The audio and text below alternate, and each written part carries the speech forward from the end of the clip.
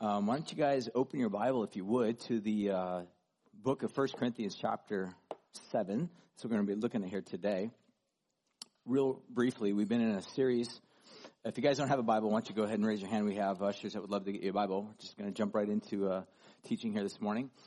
We've been in a series looking at verse by verse the book of 1 Peter. And really the big issue that's been going on there is how to follow Jesus faithfully in a world that is oftentimes hostile and pressuring us to not follow Jesus faithfully. So with that, we get to chapter 3. In chapter 3, Paul, or the writer Peter, actually begins to unpack for us a little bit of what it looks like to do faithfulness to Jesus in the context of a variety of roles, whether it be, as an employer or as an employee, or within the context of marriage. So if you're a husband, what does faithfulness to Jesus look like as a husband or as a wife? And what I told you about a month and a half ago, once we got to this little moment, this passage of looking at husband and wives, I'm going to offer in a freebie that really Peter is not addressed, but I'm going to address it. It's the subject of singleness, or what the Bible uses is the phrase unmarried. Someone's phone's ringing. If they want to answer that, it's all good. I'll answer it. Hi. Tell them we said hi.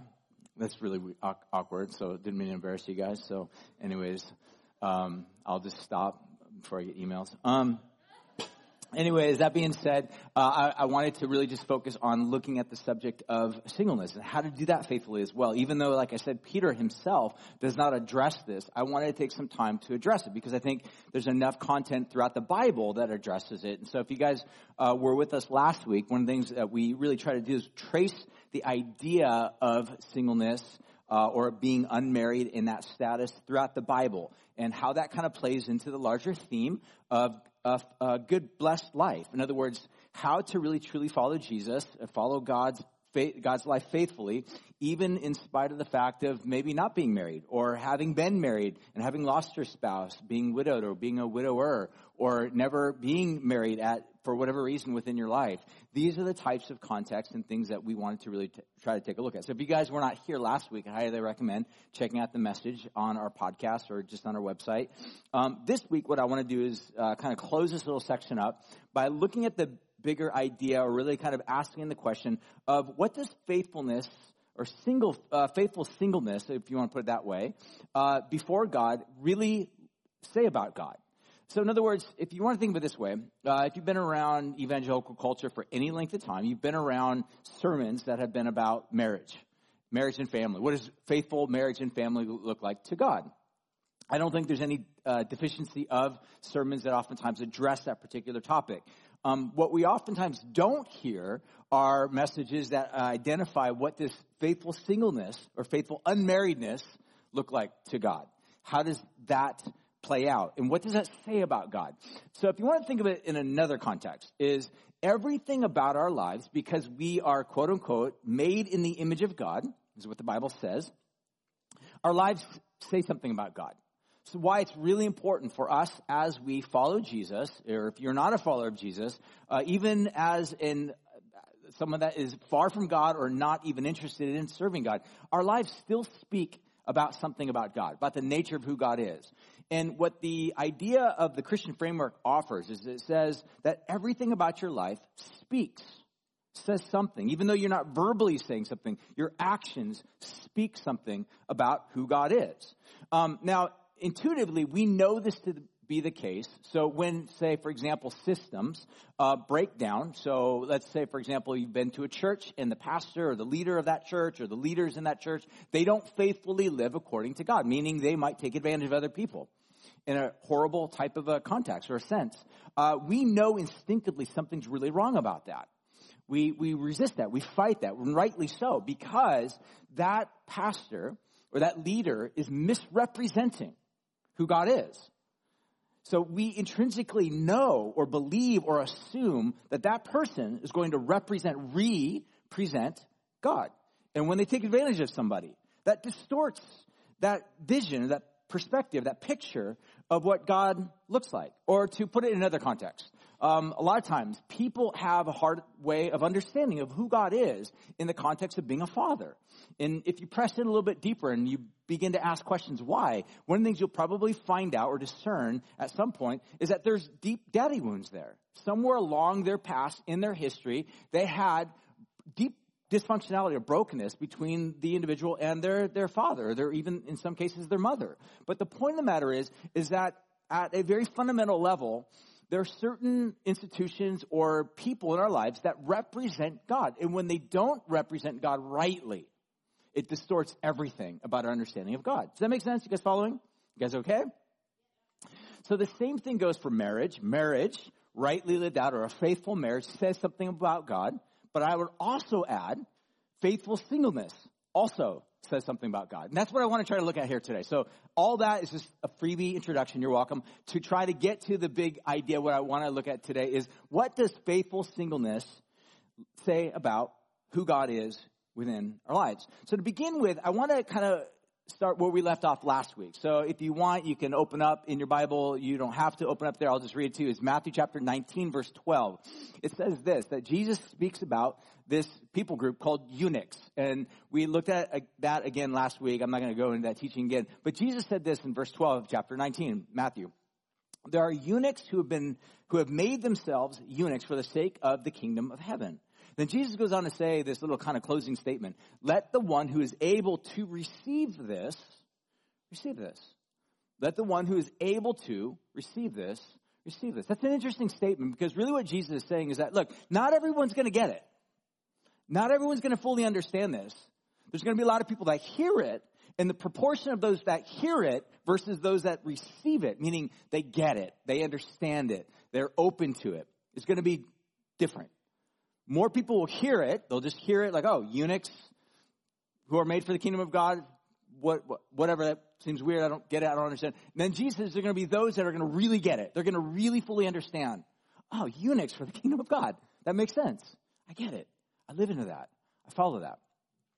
What I want to do is I want for us, hopefully in this time, to kind of create a context where we can receive it, where we can really all truly get it, comprehend it, grasp it, understand it, and live into it. And again, one of the things I said last week, I'll repeat it again this week, is this is not just for singles.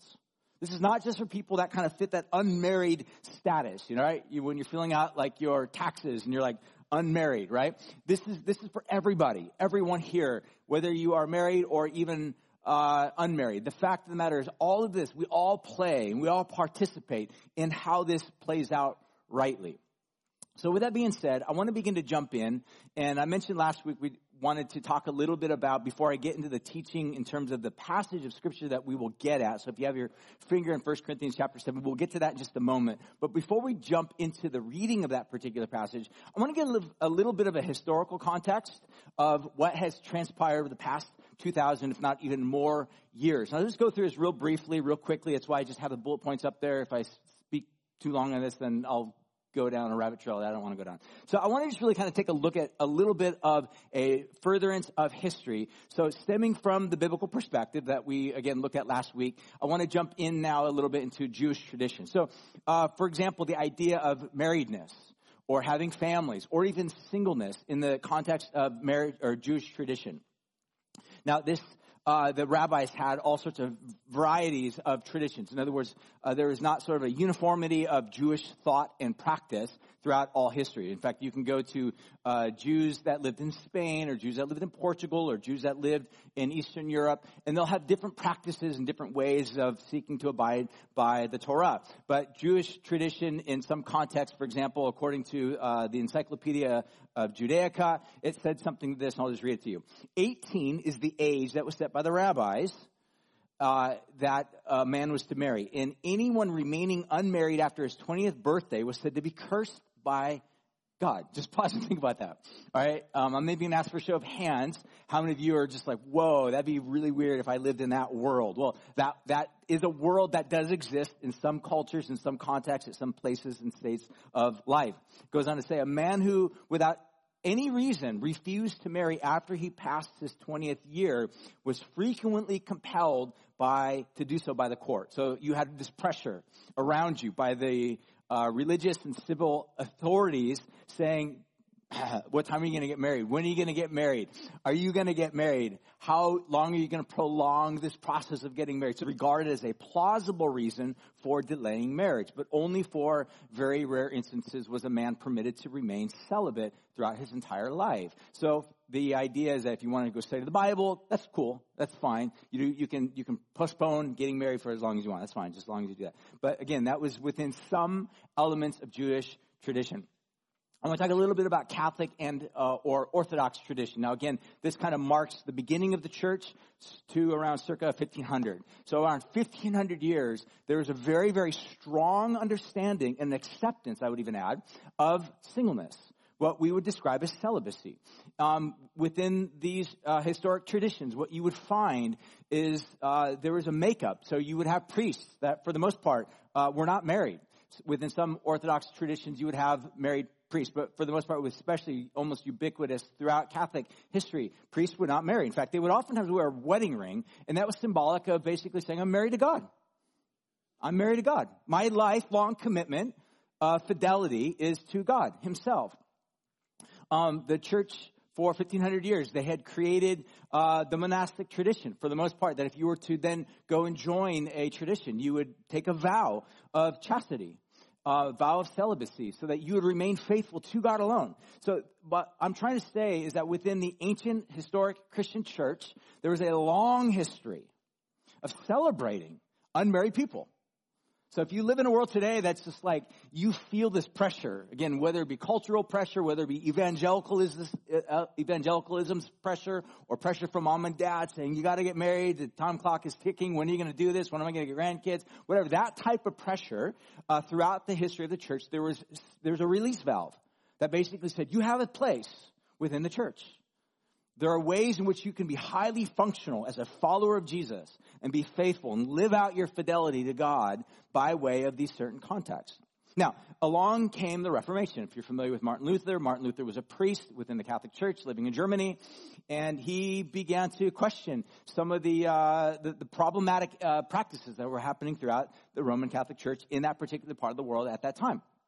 If you're familiar with the story, he posted 95 Theses on the doorframe of Wittenberg Church, and ultimately what ends up happening is this explosion of reform called the Reformation, right? So, but from that particular point, there was sort of this mindset that anything that was Catholic must be viewed with suspicion, or at least majority and so on. But the point of the matter is one of the things that kind of got put onto that chopping block was the idea of celibacy. That literally was questioned and pushed ultimately out of the margins. And in its place, there was in value. In fact, Martin Luther himself, who was, like I said, a Catholic monk, priest as well, he ultimately recanted that, walked away from that, and got married to a nun. That was kind of his way of just basically, saying to the Roman Catholic Church, up yours. Challenge the man, right? The idea was basically to say, we're going to push back on what we felt was inaccurate or incorrect or a false emphasis upon chastity and celibacy and not a healthy view of marriage and family. And that was kind of his way of basically dealing with that. So we see that began to shape Western reformed types of theologies that had this high view of marriage and family and a low view, or at least a marginalized view at best, of singleness. And that's kind of continued even, I think, in some ways on into today. However, that kind of leads us to a little bit of more of like a modern thing, that is that the modern period, which is from around the 18th century, 1700s, a lot of this was shaped by the Enlightenment and the Enlightenment thinkers and post-Enlightenment thinkers, people like Rousseau, and then even going on. He was exceptionally well known and very popular, and his ideas gained incredible popularity and traction in Western thought. In fact, today, most modern philosophers would argue that we live in a world today that was literally shaped by the thinking of Rousseau. So if you're, some of the words I'll throw out here, you'll kind of be like, oh, that's where that came from. So he pushed this idea of emphasizing inner life that was characterized by the authentic self. That came from Rousseau. And his big idea was basically like, we don't need to be married. We should fight these structures. We should fight these destructive, abusive institution that should not be entered into. So a lot of this comes from this idea of expressing the authentic self, or authentic self-expressiveness, and the big idea of what, he didn't use this word, but it would basically come up within his teachings in terms of later time, but the idea of being radically autonomous, or the radical autonomous self. And I want to just pause real now and think about those two phrases. The authentic self-expressiveness, meaning you will find the fullest, most happy life by you living into your authentic self. Don't let anybody stand in the way. Don't let anybody, anything, any tradition shape you. You shape yourself. What are your deepest desires? Live into those. That's where you'll find life. That's the modern prevailing philosophy which we live in today. That's, again, some would describe that as a radical autonomy. The autonomy meaning your individual singular self in radical. It's like radicalized. It's like hyper-fundamentalism on secular steroids.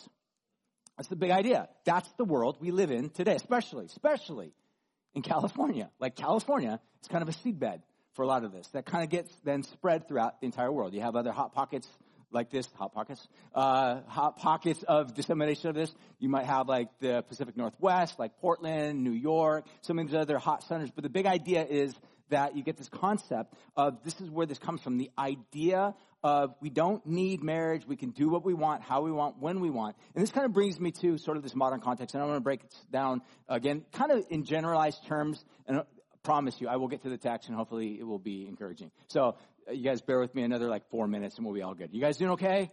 Is this boring you? Falling asleep? Sorry. I'm actually not sorry. But here we go.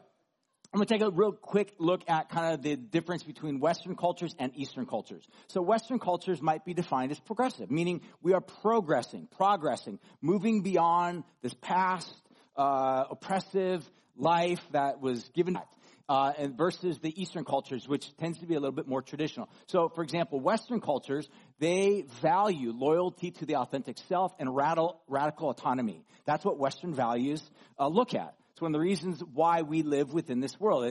Radically, one of the reasons why you might have this tremendous amount of pressure, especially if you come from a more traditional background or history, where you are devoted to mom and dad. You were raised up from a very young age where you are to maybe take on mom or dad's trade or leaning towards an educational studies, and you're going to end up leaning in that same direction. This idea, I'll never forget this. One time when I went to China a few years ago, and I was visiting with some friends that lived there, and one of the things that I was asking them, what are some strong distinctions that you find, that you won't find in China that you find in America? And one of them said, the idea of asking a kid, what do you dream about? What would you like to be when you get old? What do you dream about? What do you want to be when you grow up? What do you hope to dream about? What do you dream that you would be your future? They don't ask that question. And that's a form of colonization, isn't it? The very thing that Western culture likes to pride itself. We don't do this. We totally do it. But we do it in a subversive, egotistical, arrogant type of a way of how retrogressive is that? How dare they not teach a kid to dream? But the point that I would make is this, is that these are different cultures that are just part of our landscape in our world today. So again, some of the Western cultures, they oftentimes, even though they value authentic self, radical autonomy, it oftentimes results in a career and or wanderlust before relationships. So the idea of actually, quote unquote, settling down before entering into your career or traveling the world or taking a bunch of selfies on an expedition, Instagram worthy, that is the idea of postponing all of that is just not going to enter into someone's mind. Sexual activity prior to marriage and or commitment. This is just a normal. Why? Because the big idea is self-expressiveness.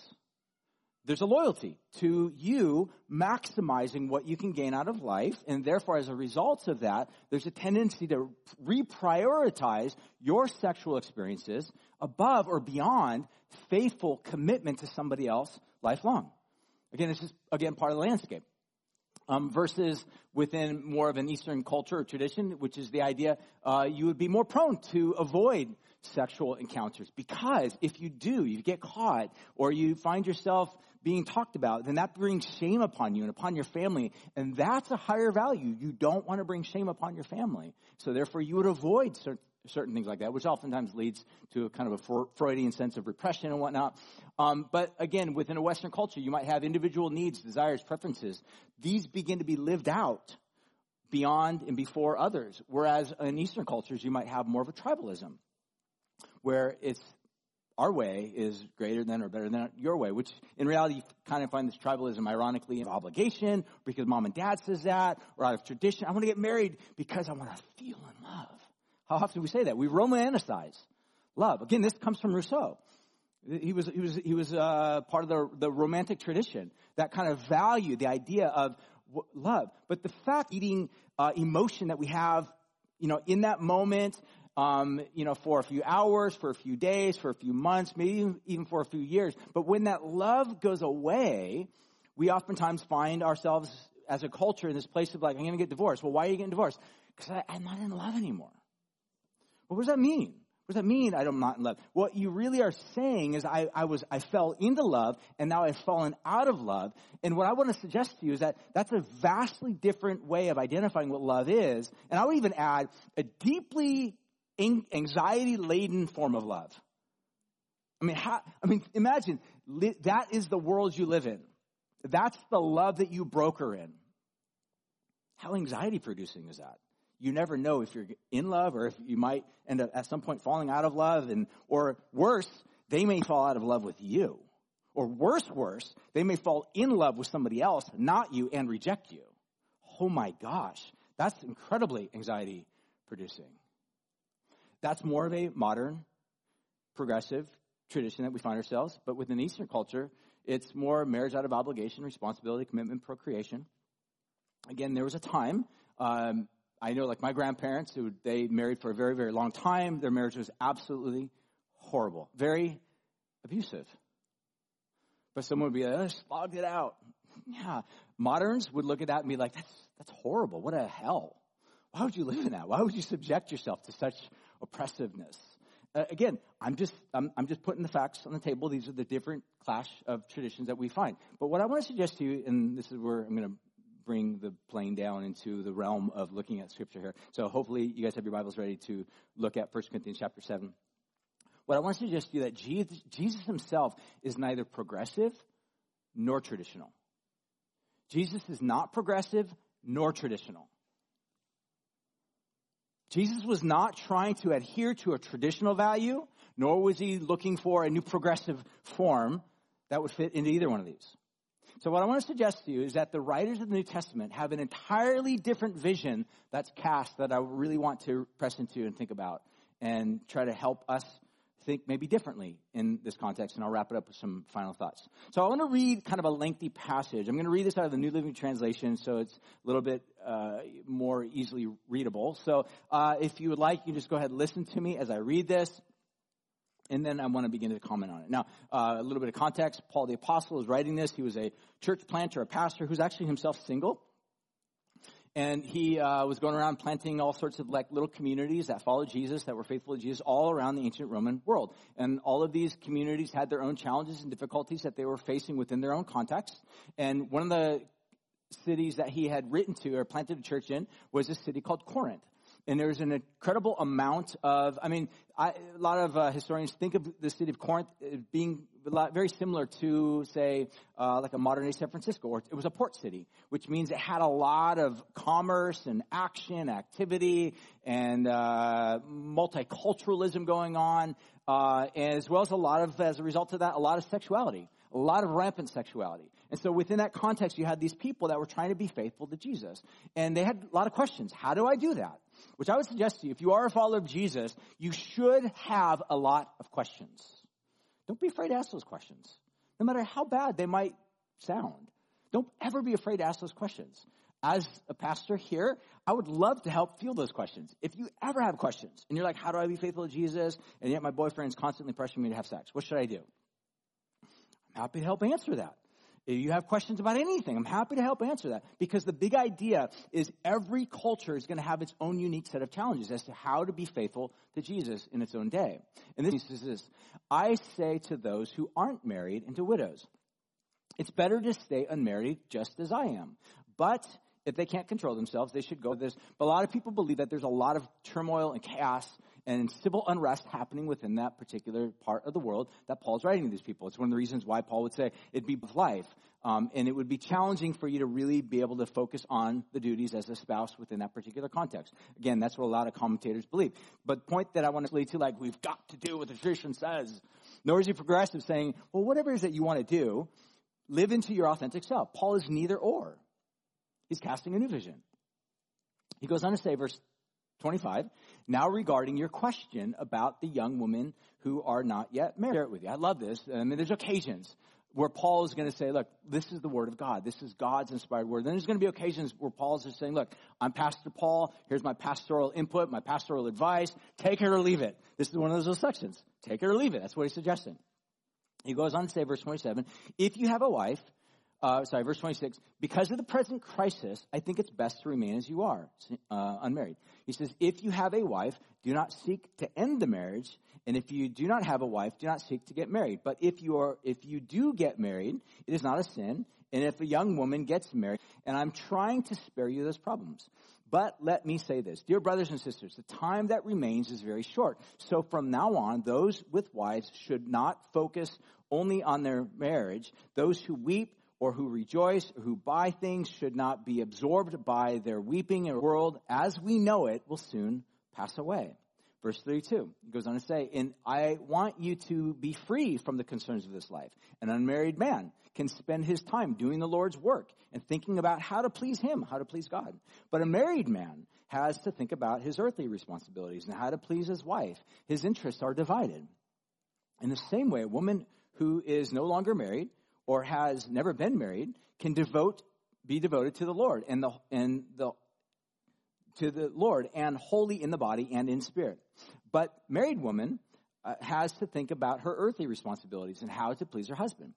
I'm saying this for your benefit, not to place restrictions on you. I want you to do whatever will help you serve the Lord best, and as few distractions as possible. Sorry, my reading was horrible. I didn't have my glasses on. I should have my glasses on. But lesson learned, mental note. But the point that I want to make is this: is that Paul, in this hopefully clear, maybe unclear statement, is really kind of laying out for those that are either married or unmarried or kind of wrestling with this question, how to make sense of this about the pertinency of this question. Should I get married? Should I not get married? But what Paul wants his writers to understand is that if you do end up getting married, that's great. If you don't get married, that's great too. Either one's fine. But just realize if you get married, there's going to be certain responsibilities that you'll have to live into that are just part and parcel of that landscape. And if you're not married, there's other things that are going to preoccupy your life as well. So again, at this particular point, most of this might seem a little bit, normal in terms of processing. But what I want to land the plane on in all of this morning is just consider basically four things to consider, to think about, of asking the question, what does faithful singleness to God ultimately point out? Again, like I said, faithful marriage to one another says something about the character and nature of God. Faithful singleness also says something about the nature and the character of God. What does it say? That's what I want to look at. So I want to look at four things. Number one is that I think, first of all, faithful singleness ultimately points to the reality of God's family that's been redefined. So one of the things that we know very clearly, and this kind of gets brought up again and again, Jesus himself describes it as far as the eunuch. There are those that are made eunuch for the sake of the kingdom of God, meaning they are brought into this kingdom that God himself has established. That idea of kingdom or kingdomness gets played out in the rest of throughout the New Testament. So, for example, you get this incredible passage in the book of Ephesians chapter 3, verse 6. I'll just read it. You can highlight it or write it down in your notes if you want later to read it. I'm going to say this. Paul says this: this is God's plan. He goes on to say, both Gentiles and Jews, you can kind of add into that list, both male and female, both married Jews, share equally in the riches inherited by God's children. Both are part of the same body. Both enjoy the promises of blessing because they belong to Jesus Christ. What basically Paul is alliterating is the fact that Jesus began something. He began a brand new family. We looked at this a little bit last week, that the big idea in the Old Testament was there were these commands and invitations to get married, to have children, to buy land, to expand that land, to expand and to live into this in fullness. And that created oftentimes a subset of people that maybe for whatever reason did not get married, did not produce children, was not able to buy land. And so therefore they were oftentimes viewed as second-class citizens, as I read within that particular passage of the Encyclopedia Judaica. But the big idea that I want to make is this, is that Jesus knocks that door down, kicks the chairs of the table out and says, everybody's welcome at this table. I don't care who you are. If you're married, you got kids, you got land, or you're unmarried, or you're widowed, or you've been divorced, or something horrible has happened in your life. You are welcome to this table no matter who you are. You all have dignity, value, and respect. This is radical throughout all time. And it's a brand new family. And this is so important, I think, for us to really understand that this idea of family, and we'll end on some very practical notes on this, but the very first thing that really just kind of comes to my mind is that this is what the church is. The church is a community of people that have been called out from this world to follow Jesus. We all have various stages and ways in which we live our lives and various roles that we play within the culture and community and society at large. But all of us, because of our confidence in Jesus, have been given a place. Your acceptance, guys, listen to this. Your acceptance at that table is not because of your political affiliation or whether you're progressive or liberal or right-wing or conservative, whether you voted for Trump or Obama. It doesn't, all of that might have significance in this world. It has absolutely no recognition or consideration by the heart of God. You should be thankful to God for that. Because the very things that create and bring tension and destruction within our world today are not the things that bring disruption in God's kingdom. God doesn't care whether or not you're vaccinated or you're unvaccinated. He doesn't care. You're still welcomed. Whether or not you wear a mask or you don't wear a mask, you're still welcomed. Whether you watch Fox News or you watch CNN, you're still welcomed. The criteria is Jesus. Do you believe in Jesus? Do you follow Jesus? If you are devoted to Jesus, then you're welcomed at this table. This is radically different than our world that's extremely tribalistic at this very moment, if you haven't noticed. Just thought you might like to know that. Secondly, this points out the fact that our future will be revealed, that the reality as faithful singleness begins to be lived out. It points to the future of the reality that will be revealed. Now, again, I'm not going to go into this. I looked at this a little bit last week, but Matthew chapter 22, verse 30 through 31 says this, in the resurrection, they will neither marry nor be given in marriage. Why is it so important? Because to live in this life right now with this enormous pressure that says, I've got to maximize my entire life. I've got to get married right now. If I don't get married right now, I will be missing out on everything. No, you're not. You're not. From the bottom of my heart, you're missing out on something that's good, but it's not comparable to the glory that will be revealed in the resurrection.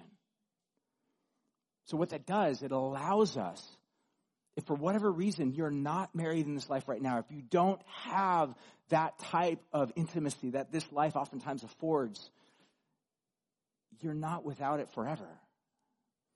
It allows one day will be beyond description and incomparable to that which we're even able to achieve or have or find or discover right now. It frees us, in other words. And if you're married, it also frees you because it basically says the amount of delight and joy that we are looking to our other's whole source of your comfort and joy and security. Do you realize how much pressure that is putting upon another human being? Your expectations will crush them. Their expectations are crushing you. That's slavery. That's that oppressiveness that I was talking about even earlier in some traditional cultures that might even play that out. But Jesus is the answer to that. He's the only one that can actually sustain the weight of sum total of our experience, our desires, and our expectations. He's the only one. So the faithful singleness that's being lived out here right now points to this reality of God's future that will one day be revealed. And then thirdly, it points to the freedom that to fully devote ourselves to God's ways. Listen to what 1 Corinthians chapter 7, verse 32 again. It says, Paul says, I want you to be free from the concerns of this life. Again, he plays into how this lives out within marriage and singleness and so on. But the point that I make that I think is fascinating is the idea of freedom. Freedom. Now, within our culture, we tend to think of freedom as the ability to be able to do whatever we want, when we want, how we want. And in other words, the idea of having multiple options. But have you ever noticed that really true freedom is actually, I don't think actually found in having, myriad of options? Like that feels overwhelming. All right, if you just, I'll just say one word, Cheesecake Factory, which is actually 2 words, right? The menu is absolutely overwhelming. Or I'll give you another one. Last night when you sat down to watch Netflix and you're like, let's watch a movie. We do this all the time in my family. We're like, let's sit down and watch a movie. What do you want to watch? I have no idea. Let's just scroll through Netflix. What basically that means is an hour and a half will pass by and we will watch nothing. That's literally what that means. However, if we send a post out on social media, we're like, hey, what are the movies that you guys are watching right now that are great? And then we get like, a series of 10 movies back. Now, what that did is that brought upon us limitations. That limitations gave us freedom. Do you understand that? And this is what I think Paul is saying is that faithful singleness allows us to say, my devotion is not to myriad of things. Single. It's to God alone. Not to a relationship, not to trying to fulfill expectations, not to this, not to that, but to God alone. The average person, they say by these polls, by age 21, they would have spent 10,000 hours playing video games. Think about that. You guys know the 10,000 hour rule, right? That anybody who devotes faithfully 10,000 hours to anything, you basically become a master of it. A master of it. The amount of energy and time that oftentimes just gets squandered and wasted, it could be utilized in formidable ways. Here's another interesting one. 2 to 2.5 hours a day are spent by the average human being on social media. 2 to 2.5 hours a day. Just think about that. Multiply that by the end of the week. Multiply that by the month. Multiply that by the entire year. Like that's an enormous amount of time and energy that gets spent just on activity. And again, I'm not casting any blame or judgment or anything. I'm part of this reality as well. But the point that I would make is just these are things for us to consider. Here's another interesting one. Every single day, the average human being, if you have a smartphone, smart device, you have 2,600 interactions with your phone. That means pick it up, touch it, you play with it, you mess around with it, you swipe, you hit a button, whatever. 2,600. Now, if you have heavy mobile phone use, they say 5,400 times a day you spend on these devices. We are engaged in a moment of phone addictions, screen addictions. But what the gospel does is for those that are single, I think what Paul is saying is that there's this incredible freedom. I think about the person Paul himself. Again, he was single. I think of Jesus, who also himself, we said last week, was single. Imagine the amount of energy and the time that they were able to devote in the world to doing good. Paul went around planting churches. I think one of the real pandemics that we live in this moment right now is FOMO, fear of missing out. Like we are absolutely terrified. I'm going to miss out. I'm going to miss out on a sexual experience. I'm going to miss out on an emotional experience. I'm going to miss out on a social experience. I'm going to miss out on something. And I need to have it now. We are constantly, if we're not there in that experience, we're on our phones thinking about someone who is in that experience, wishing we were in that experience instead of them, which then creates anxiety. FOMO, it's a great pandemic of our day. But do you realize the gospel actually frees us from all that, to be able to say, how can I focus my energy, my time, if I am in a state of singleness, to seek God alone?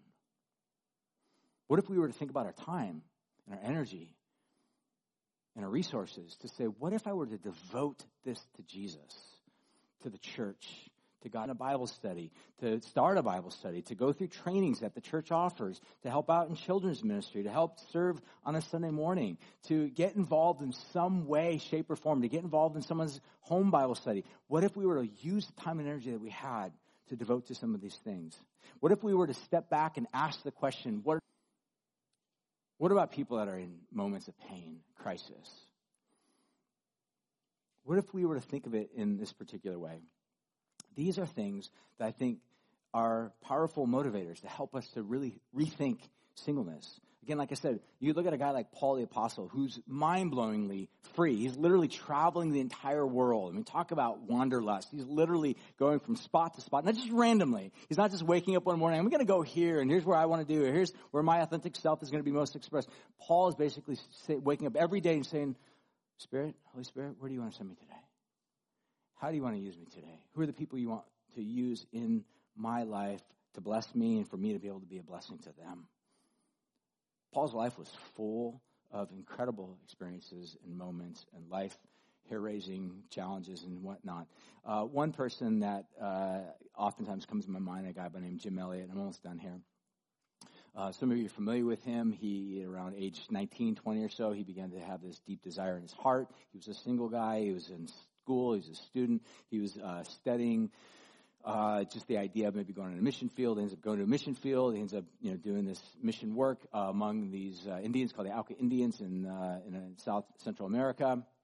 And one of the things that he ends up doing is starts this incredible work in this ministry. And if you're familiar with the gal by the name of Elisabeth Elliot, you can track her stuff online. But Jim Elliot ends up dying at age 28. He's killed. There's actually a movie, I think it might even be on Netflix right now. I think it's called The End of the Spear, something like that. I don't know. You can check it out. Just type in Jim Elliot, check it out. But it's absolutely phenomenal. I would highly recommend just checking it out. But what's so fascinating about him, he has a long history of his life just explaining how the singleness element of his life played into the formation of who he was, the type of person he was becoming, was directly linked to how seriously he took his call to being single. He didn't go out searching for it. He just happened to be it. He ended up getting married. But the point of the matter is, even in the midst of his singleness, he was not constantly living with this mindset of like, man, one of these days when I get married, then I'll really do my stuff. He said, no, one of these days I'll get married. And then until then, I'm going to do the stuff that God's called me to do, whatever that looks like. He ends up becoming this missionary. He ends up getting married, actually, this gal by the name of Elisabeth Elliot. And then he ends up dying as a missionary on the mission field at age 28. And he said these words, because at home in America, all these news reports were like, what a waste. What a misfortunate waste. This guy died at age 28. What a loss of a tremendous life, had so much potential, and he dies. That just stinks. And he said this, that became sort of the hallmark statement of his life. He says, he is no fool who gives what he cannot keep to gain that which he cannot lose. That triggers me because as a young Christian, I studied his life a lot just because I wanted to live my faithfulness to God well. I got married young. I was 20, so I'm not like an expert in the singleness field. But the point that I would make is this, is that I wanted to do it well. I wanted to be faithful in it. And as a married person, I still wanted to be faithful, but obviously I got different priorities in my life right now. And now that my wife and I are both empty nesters, we're like looking at the landscape of our life. How do we live into this new realm in which we find ourselves? But the point that I would make is this, is that the idea of giving one's life entirely devoted to the ways of God, that's true freedom. Western freedom that says, live into your authentic self. Please listen to me. That is a black hole that will only, ever, and always lead to anxiety and meaninglessness. And it will fail you. It is a secular dream that will end up becoming a nightmare. Jesus offers you new life and incredibly profound freedom to be all that you've been designed by God to be. Lastly, faithful singleness points to the reality of God's faithfulness to completely satisfy us. And I finish with this little passage here. Philippians chapter 4, verse 11. A lot of you guys are probably familiar with it. He says this, I have learned how to be content with whatever I have. I know how to live in almost nothing and with everything. I have learned the secret of living in every situation, whether to be having a full stomach or having an empty stomach. I've learned to have plenty and I've learned to have little. For I can do everything through Christ who gives me strength. This is Paul, the single man, who is seeking to say, how do I live out my singleness faithfully to God? Who's able to summarize, I'm satisfied, deeply satisfied. And there's been moments I've had everything, feasts spread out before me. And there's moments I've just gone to bed night after night after night, listening to my stomach grumble. But Paul's summary of it all is like, I'm content. Another place Paul would say, look, I'm confident that none of the sufferings of this present life are worthy to be compared to the glory that will be revealed because I know Jesus. He satisfies.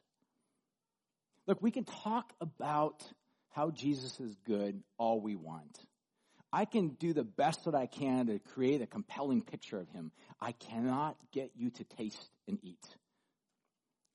I can present it. I can chew it out to you. But at the end of the day, you have to step out and say, I want to give Jesus everything. Which means there are certain things you're going to have to let go of.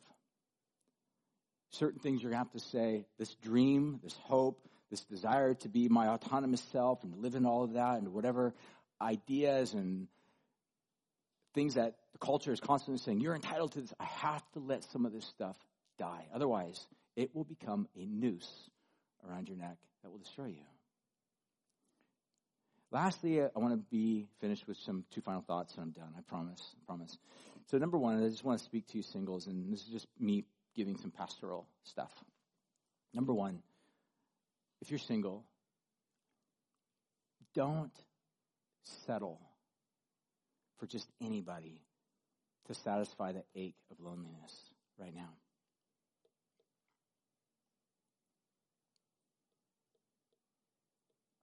Don't. I promise you, there's nothing worse than being lonely in a marriage. And it happens all the time. How do you get there? You get there because in the midst of your singleness, you are aching so bad. That loneliness is so real. That meaninglessness is so acute. You want to do anything you can to curb it, to stop it, to get rid of it, to mitigate it. And so you end up settling for something that's just present, that's there. Number two, if you're married, have family, you have an incredible role in this formation as well. Invite people into your life. Man, if we ever become a church that's just tribal, singles hang out over here, married people and their kids hang out over here, we've failed. I'm sorry, we've failed. We've failed. And if you've ever been to our church and you're single and you have kind of felt on the outskirts or on the margins, I'm sorry about that. Man, that's not who we want to become. We want to be the type of people that just welcome and invite all. That there's a common table. There's a common theme of God's welcome. Practice hospitality. That's the type of church that, in my opinion, that as we live into that, those in this world will look at and they will have no other recourse than to just be, this is mind-blowing. They seem to love each other. That love must be modeling and representing something. What is that? Oh, so that's the love of God that's been represented through Jesus Christ. That's what we want people to see. I'm done.